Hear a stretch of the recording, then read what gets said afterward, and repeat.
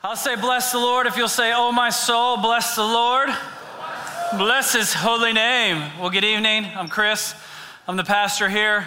Kairos is our honest and unique attempt to connect to God and to each other.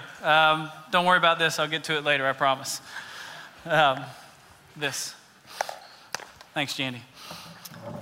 We're in a series on Romans 8, so if you want to go ahead and find your way there, we're going to continue our conversation throughout that chapter. But I want to use an artist and a quote to help start us on that conversation tonight. So Claude Monet was born in 1840, and he is the founder of the French Impressionist movement. He would obsessively paint landscapes over and over and over again because he couldn't get over how much it would change with the shifting light. And then ultimately in 1899, in his backyard, he had a garden and he painted water lilies for the first time. He would paint water lilies for the next 20 years. Because again, he was trying to capture the reflection and the light and was just so smitten by its beauty and his desire to express what it is that he would see. In writing to a friend one time, Claude Monet said this: I rage at my inability to express it all better. One of history's famous artists who's influenced us all in the way that we see and that we do art says this: I rage at my inability to express it all better. Now, you and I may not be painters, or you may be a painter and you may be like, exactly, Chris, but I think that resonates with us regardless. As sons and daughters created in the image of God, when we're trying to put together a portrait of who God's created us to be, and we're painting the landscape of our lives, we're constantly frustrated by how to express it all better. Who am I right now? Who am I becoming? What do these circumstances in my life mean right now? Where is it all leading? I rage at my inability to express it all better. And I don't know about you, how about in your prayer life with God, when you're praying for yourself or praying for other people, and it just seems like you have these contrasting colors to work with, knowing and not knowing, lamenting and laughter, grief and gladness. How does it all fit together to express the portrait that God's trying to paint with our lives? Well, the good news is, I think the Bible is going to speak directly to that. And I think we're going to find out tonight that the Spirit helps us to express it all better before God our Father. So I want you to listen in as we read our text and see as it speaks exactly to that. So we'll be in Romans chapter 8. Let me pray for us before we dive in. Jesus, would you go before us in this text and make a way?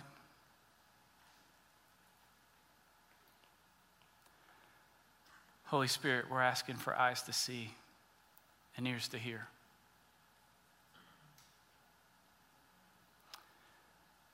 And together we say, speak, Lord. Your servants are listening. Amen. Romans 8, starting in verse 18.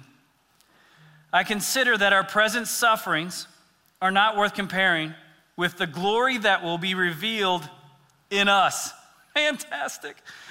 The creation waits in eager expectations for the sons of God to be revealed. For creation was subjected to frustration, not by its own choice, but by the will of the one who subjected it, in hope that the creation itself will be liberated from its bondage to decay and brought into the glorious freedom of the children of God. We know that the whole creation has been growing as in the pains of childbirth right up into this present time. Not only so, but we ourselves, who have the first fruits of the Spirit, groan inwardly as we wait eagerly for our adoptions as sons, the redemption of our bodies. Watch it now. For in this hope we are saved. But hope that is seen is no hope at all. Who hopes for what he already has? But if we hope for what we do not yet have, we wait for it patiently. In the same way, the Spirit helps us in our weakness. Praise God. We do not know what we ought to pray for, but the Spirit himself intercedes for us with groans that words cannot express. And he who searches our hearts knows the mind of the Spirit, because the Spirit intercedes for the saints in accordance with God's will. I'll say the word of the Lord if you'll say thanks be to God. The word of the Lord. The Spirit helps us to hope. And in this hope, we are saved. Fantastic. The Spirit's going to pray for us in our weakness, help us in our weakness, and pray for us in wordless groans, sighs too deep for words. And we can understand, because of God's Spirit praying for us, he can help us to hope. Now, the whole idea behind this series in Romans 8, by the way, in the church calendar, this text appears again and again after Pentecost, after the falling of the Holy Spirit, after we get it for all of those who follow Jesus. It just doesn't come at certain times or on certain peoples like it did in the first covenant. In the second covenant now, God's unleashing it on all people and all flesh for those who identify with Jesus and believe he's the way, the truth, and the life, and they want to live full out into the kingdom of God. And it's amazing. And the heartbeat for us has been, how can I be led by the Spirit? I think some of us have this idealized view of what it looks like, that we've got some like ninja skills and all of a sudden we just know everything, do everything right, and we're totally powerful and anointed and authoritative in the kingdom, and we dodge bullets and all that stuff happens. But I wonder what it just looks like this week for us to commit to try our best to take one simple step to go, Father, I want to be led by the Spirit this week. And I may not have any idea what that looks like, but I'm ready and I'm willing, and I'm ready for the Spirit to help me in my weakness. And so that's the heartbeat behind that. And so I think there's two things that emerge out of this text, but I'm going to take a different angle. Pastorally, based off this text, I've been praying and reading through this for the last couple of weeks. And if I was to encourage you guys or to warn you guys in any way, what sabotages us being led by the Spirit? So 1 Thessalonians says that we can quench the Spirit, and Ephesians says we can grieve the Spirit. So even as we're being led by the Spirit, it's possible to quench him and grieve him in our lives. And I think there are two ways that elevate in this text that most oftentimes we quench or grieve the Spirit before we're ever even led by the Spirit. And if we can eliminate those, then maybe this week the Spirit will open up and lead us in ways that we couldn't possibly realize or recognize previously. So the first one is simply this: the way that we grieve the Spirit is we don't want help. The Spirit helps us to hope. The Spirit helps us in our weakness. One of the biggest ways you and I grieve and quench the Spirit is we don't want help. No thanks. We don't want to admit that we need help, right? Or if we finally get to a place where we've exhausted all of our resources, all of our personality, all of our discipline, all of our everything that we have available to us. All right, I need help, but I really don't want it. Because it's such an assault against our pride and our self-sufficiency. Some of us don't want to live in a dangerous dependency. We just want God to show up and show out and go, fine, I'll take it from here. And we're wondering why we're not led by the Spirit. It's because a lot of us, we don't want help. Hey, can I talk to some of you guys in the room very specifically? Thank you. It's coming. And you are allowed to give feedback, okay? For those who are here, boom is fine. I love it, okay? Some of the most committed, sacrificial, serving Christians I have met in the church quench the Spirit here. They love being a help to everybody else, but their pride keeps them from asking for help. And what I want to say is God's given you the gift of helps, but at what point did your gift become your identity instead of Christ? And I just want to make sure that we're making sure that we're making space to say, hey, the only reason I'm giving help is because I'm receiving help. And the Spirit helps me in my weakness. So the question for you tonight is, what do you do? How can the Spirit help you in your weakness when your weakness is asking for help? Hey, this is not mind-blowing stuff. Maybe the biggest thing that the Spirit is going to lead you to do this week is to actually want and ask for help. You have no idea what that unleashes in the kingdom.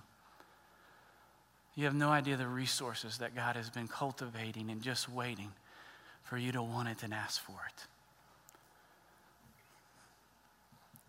We need help. And for just a reminder, for those of us who've been around Christianity for more than 2 years, when you needed help, that didn't end when you came to Christ. Actually, it just began.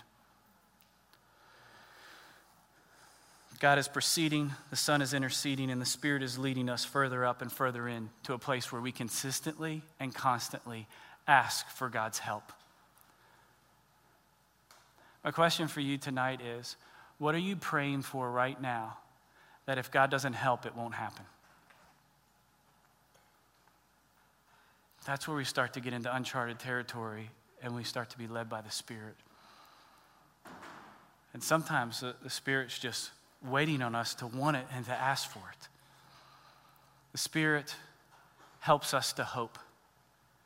And in this hope, we are saved.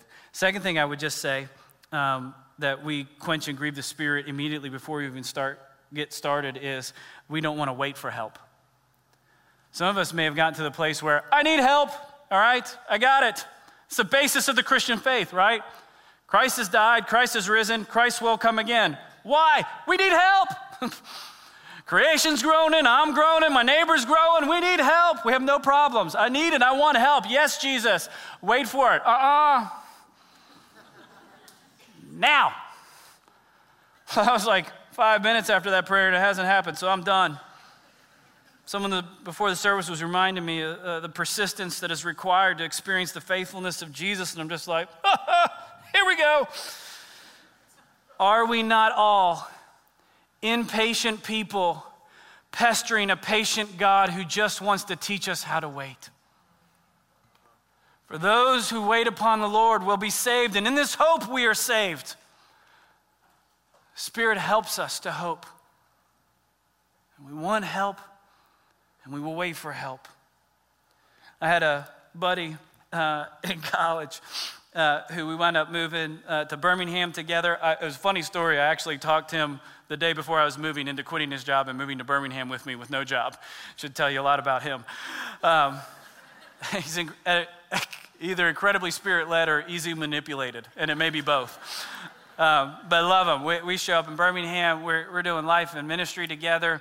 And at that time, it was an incredible season of brokenness and waiting on God to heal certain things in my life. And God used community, His Word, friends, and especially a counselor for me to help to start to sort some of that stuff out. And I'm about 6 months into the counseling process, and he's just getting me unloading all this stuff on. And he's got some similar wounds in his life.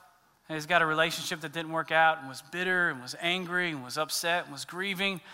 And he's asking for help and he wants help. And I said, buddy, why don't you go see Becky? I think it would be incredible. She's done so much, helped me do some work, and I think it would be great for you. And finally he's like, okay, I'll go. He goes in, he gets done his first counseling session. I wait on when he gets home, like, bro, how was it? Was it awesome? Like, Holy Spirit's in that room, right? She's got Jesus all over her. How did you like it? And he's like, wasn't that great? I'm like, bro, what happened? Why wasn't it great? She didn't tell me anything I didn't know already. Great. And then literally says this, I was hoping she would just prescribe a happy pill for me. Not against medication, but I'm also not against waiting. And what my friend was doing is he didn't want to hear what was wrong. He just wanted you to make it right. And he wasn't willing to do the work, and he certainly wasn't willing to wait. And it broke my heart. And trying to figure out how to pray for him and lead through that. But I know a lot of us are a lot like my friend. We're weary of waiting. We're tired of trying. And we're fatigued by the frustration that help is not coming when we want it and how we want it. Listen to what one commentator says. The groaning church in the midst of the groaning world is sustained and even inspired by the Spirit. The groaning church and the groaning world is inspired and sustained by the Spirit. Perhaps some of the most spiritual things that we can do in the midst of tragedy, suffering, and waiting and hope deferred is maybe groan. Because maybe we're overhearing some of the silent groans, the wordless groans of the Spirit. Maybe we can partner with Him. Where is the in your life right now? You're waiting on the job, the spouse, the healing. And if you get to a place where that's actually part of your prayer life, it may be an indication you're being led by the Spirit. Because He's helping you to want help, and He's also helping you in your waiting. You're joining with creation, you're joining with the church, and we're waiting for the full and final redemption, and everything is not as it should be, and the fact that I'm acutely aware of it may be a sign of your grace. And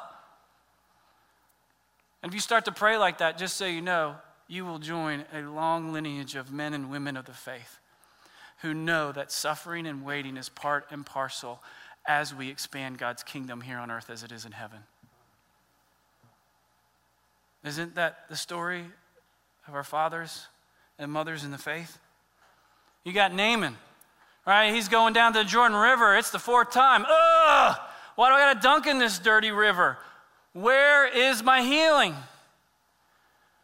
You got Hannah, year after year after year, praying for a child. The text even says she was bitter in her soul and weeping. God, when will you give me a child? You got David, anointed, the rightful king of Israel, and has to go straight back to the shepherd's field, working for his dad. Where's this job you promised me? You got Ruth, following God into a foreign country, gleaning the fields in the hot day, and just going, when will I get out of this cycle of poverty? When will I know where my next meal is coming from? You got Boaz, the owner of that field, watching her at that very moment, perhaps saying, I'm too old. When will I ever find a spouse? And you got Peter, who denies Jesus, moves back home, takes his old high school job, and is probably thinking, is there such a thing as a second chance? One of the biggest ways we quench the Spirit is not waiting on the Spirit, because you need to know that God is constantly at work, even in our waiting. The Spirit helps us to hope, and the Spirit helps us in our weakness. My question for you then is, where is your waiting for help greater than your wanting for help? Where does your waiting for help sabotage your wanting help? The Spirit helps us to hope, and in this hope we are saved. And just a brief caveat before I tell you what the bow is for. Choose this week, hey, I'm not going to grieve or quench the Spirit in simple ways. I want help, I need help, and I'll wait for it. Great. Just be prepared if help doesn't come exactly the way you anticipated. Luke 10, Martha is literally with Jesus. And it says she was distracted by all the preparations that had to be made. So she came to Jesus and said, Lord, don't you care that my sister has left me to do the work by myself? Tell her to help me. So she literally following the Spirit, right? She wants help, she needs help, and she's waiting for it. Come on, Jesus. Give it to me. Listen to the words of Jesus. Martha, Martha, you are worried and upset about many things, but few things are needed, or indeed only one. Your sister has chosen what is better, to sit at my feet. Oh, child of God, as you're led by the Spirit of God, and you groan, and you want help and you're waiting for help, maybe you need to hear this. You are worried and upset about many things, but few things are needed, or indeed only one. Sit at my feet and understand that I'm working in the midst of your waiting. Boom. So, that was great timing, by the way. Like, that just really helped the transition. It's been me one too many times. It's not cracked, is it? Good. Okay, so this last week was Addie Gale's birthday. One of my girl children.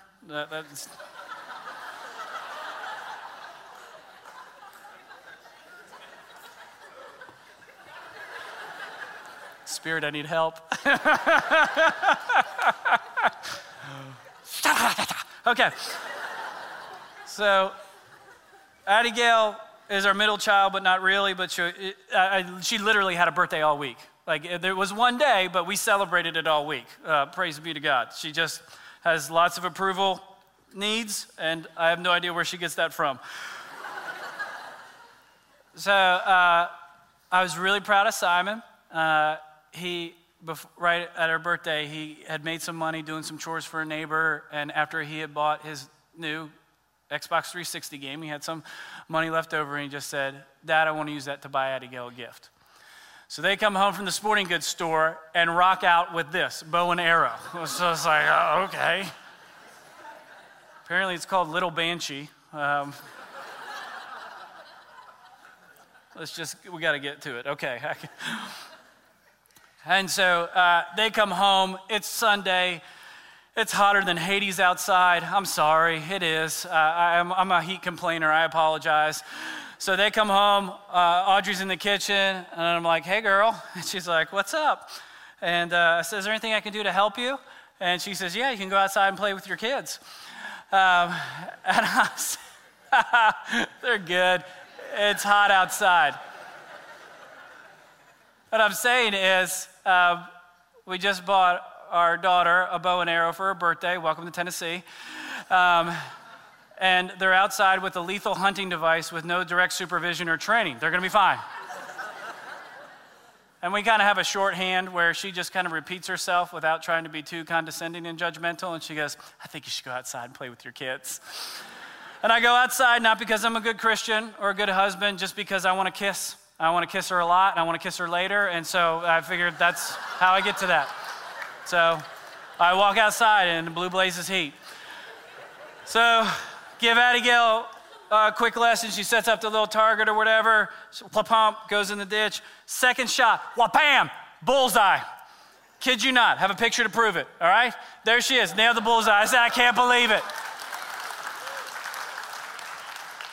I'm like, that picture's too cute. Look tough. So then she looks tough. That's the next picture. Bam! Simon sees this, and he decides, oh no, I would like a turn, because his sister can't be better at something than he is. So he lines it up. First shot, boom, straight over the thing. We don't see where it goes. Second shot hits the bottom of the thing. So now we got to retrieve the arrows. I'll try to condense this as quickly as possible with the maximum amount of frustration that I experienced. 1 hour later, we still can't find that arrow. We go through all the stages of grief trying to find that daggum thing. And you don't shoot with one arrow. It's like playing tennis with one ball. It's just really annoying. So, first 10 minutes, they're casually looking for it. Next 10 minutes, I go domination dad. Grit it out, kids. Come on, we got to find this. I'm not going inside and telling your mom that I lost the arrow already, because that means less kisses. So let's get it going. Still can't find it. I go, I'm hot. I'm in the shade at this point just watching my kids work. I grab a rake, I give it to Simon and go, just drag it through the yard. It'll come up. Gets done. Didn't work, Dad. Like it's my fault. Finally, I'm like, it's search party mode, okay? We're in about minute 45. I've taken a personal offense that I can't find this arrow. We go hand to hand like this, take one step, and go down like this in the grass. Good, good. Again, one step down like this in the grass. Oh, we're going to find this arrow. We grit it off. I mean, it's double the possibility of where it could have gone.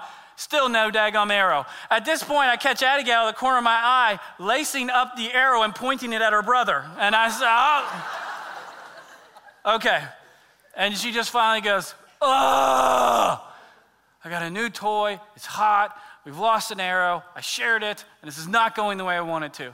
And luckily, Pastor Dad kicks in that heartbeat, because I'm so hot, I'm having like anger oasis fantasies, all right?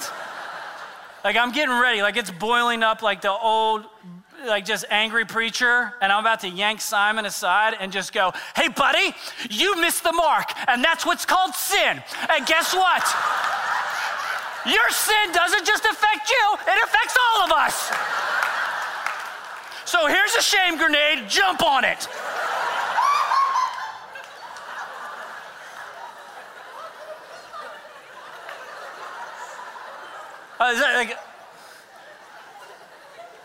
And luckily, the Spirit of God helps me in that moment. And I realize we're really hot, tired, frustrated, and dehydrated. Why don't we ask God for help? I said, kids, come on in. Let's just pray real quick. All right? All right. Abba, we're hot, we're tired, and we're frustrated, and we're angry, and we're sorry we didn't ask you at first, but we've exhausted everything we can. Well, I honestly think you delight in finding lost things. It's in your scripture, and so if it's anywhere in your power to help us find this, Holy Spirit, give us eyes to see. Amen. Okay, guys? Okay, great. All right, let's just look for a couple more minutes, and we'll see what happens. And I'm praying, Lord, please let it happen. 10 seconds later, Simon holds up the arrow. Why do I tell you that story? So that if the Spirit helps you and you pray, you'll never lose your wallet or keys or phone again? Absolutely not. I still do it all the time, and I've got a robust prayer life.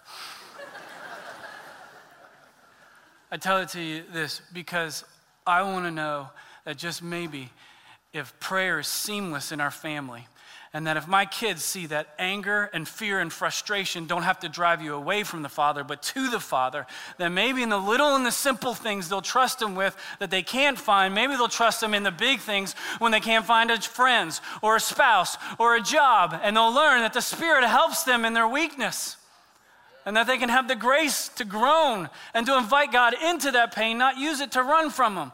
And maybe, just maybe, if I start to teach my kids that, it'll start to happen more for me. When the money isn't there to pay the bills, when forgiveness isn't there for all the faults that have been committed, mine and yours alike.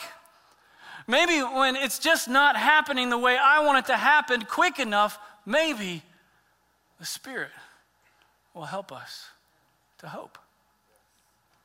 And then I can want help. And then I can wait on that help. Amen? So let's pray together. We're going to usually take 120 seconds to kind of listen into what God wants to say tonight, but could I offer maybe 2 prayer prompts for us? First, would you just tell the Holy Spirit what you want help for right now?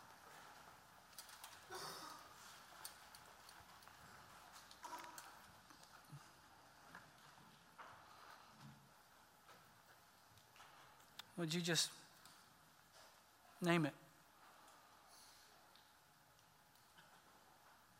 Holy Spirit, I want help with.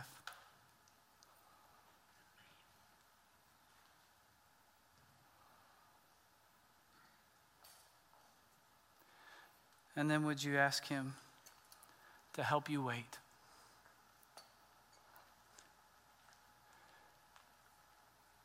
And if you're able to, just say, hey, I submit to you. If your help doesn't come when I want it or the way I want it, but I commit not to leave the feet of Jesus during the process.